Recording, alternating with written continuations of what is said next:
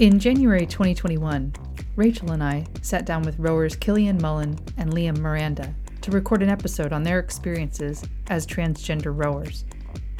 We designed the episode to pair a young athlete with an experienced former collegiate rower to talk training, team, and opportunities for inclusion.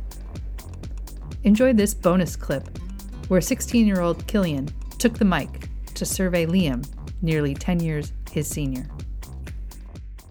My first question was, because I'm currently planning on rowing on a women's team. So what was that kind of experience like for you? Were there ever moments where you kind of regretted being on a women's team, or was it kind of like you're all out, like you're ready to be a part of this and there's really no regrets?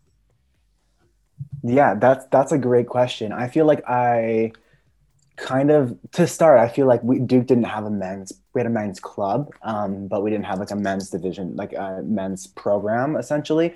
And so I feel like I didn't really have the option to move between teams. That wasn't really on the table for me.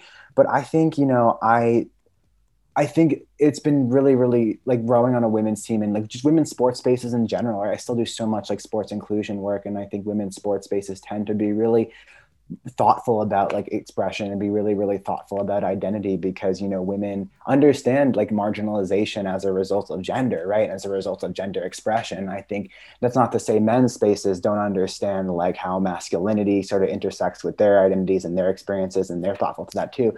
But I feel like women's spaces are really like especially thoughtful about LGBTQ inclusion and can be really, really great places and really, really empowering places.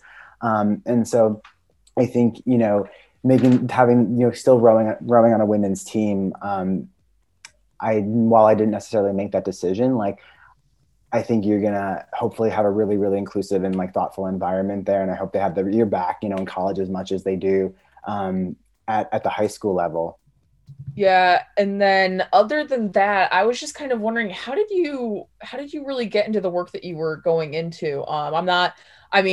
Personally, like I want to major in criminal justice and criminology when I get to college, but I'm always so interested to kind of hear how people ended up at the place that they're at and kind of what inspired you to be like, no, like I want to keep doing this. I want to incorporate this as part of my job moving forward.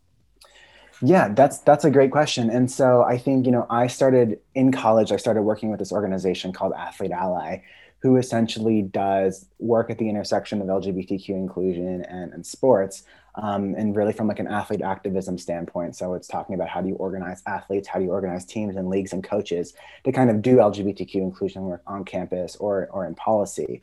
And from that, I started doing like sports inclusion research and thinking about like LGBTQ identity and access to sports and how that impacts health and well-being.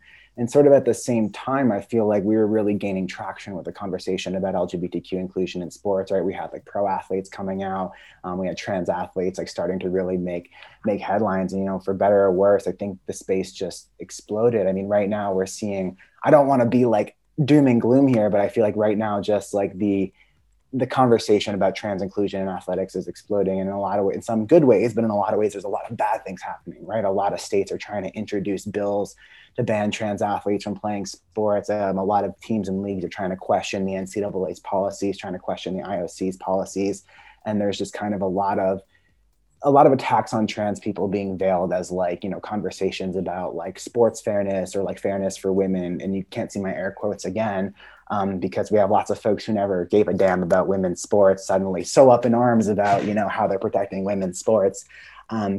And so I think, the work just kind of blew up from there because there's just tons of policy efforts and tons of, concerns about how this conversation about trans inclusion in athletics is being sort of weaponized to beat back non-discrimination protections and to kind of continue to dehumanize trans folks. And so I think, just generally, even if you're interested like in criminal justice work or like other, social policy or social justice work, there's such an important angle about LGBTQ inclusion in all of that, right? And I think sports has a space in any kind of social justice work, because sport has always been this amazing platform for folks to kind of move social justice conversations forward. And so I think even in all your work, regardless of like what area it might be in, like sports is always a great context to bring that in and think about like how athletes and teams and leagues and organizations can be part of that work and move that message forward.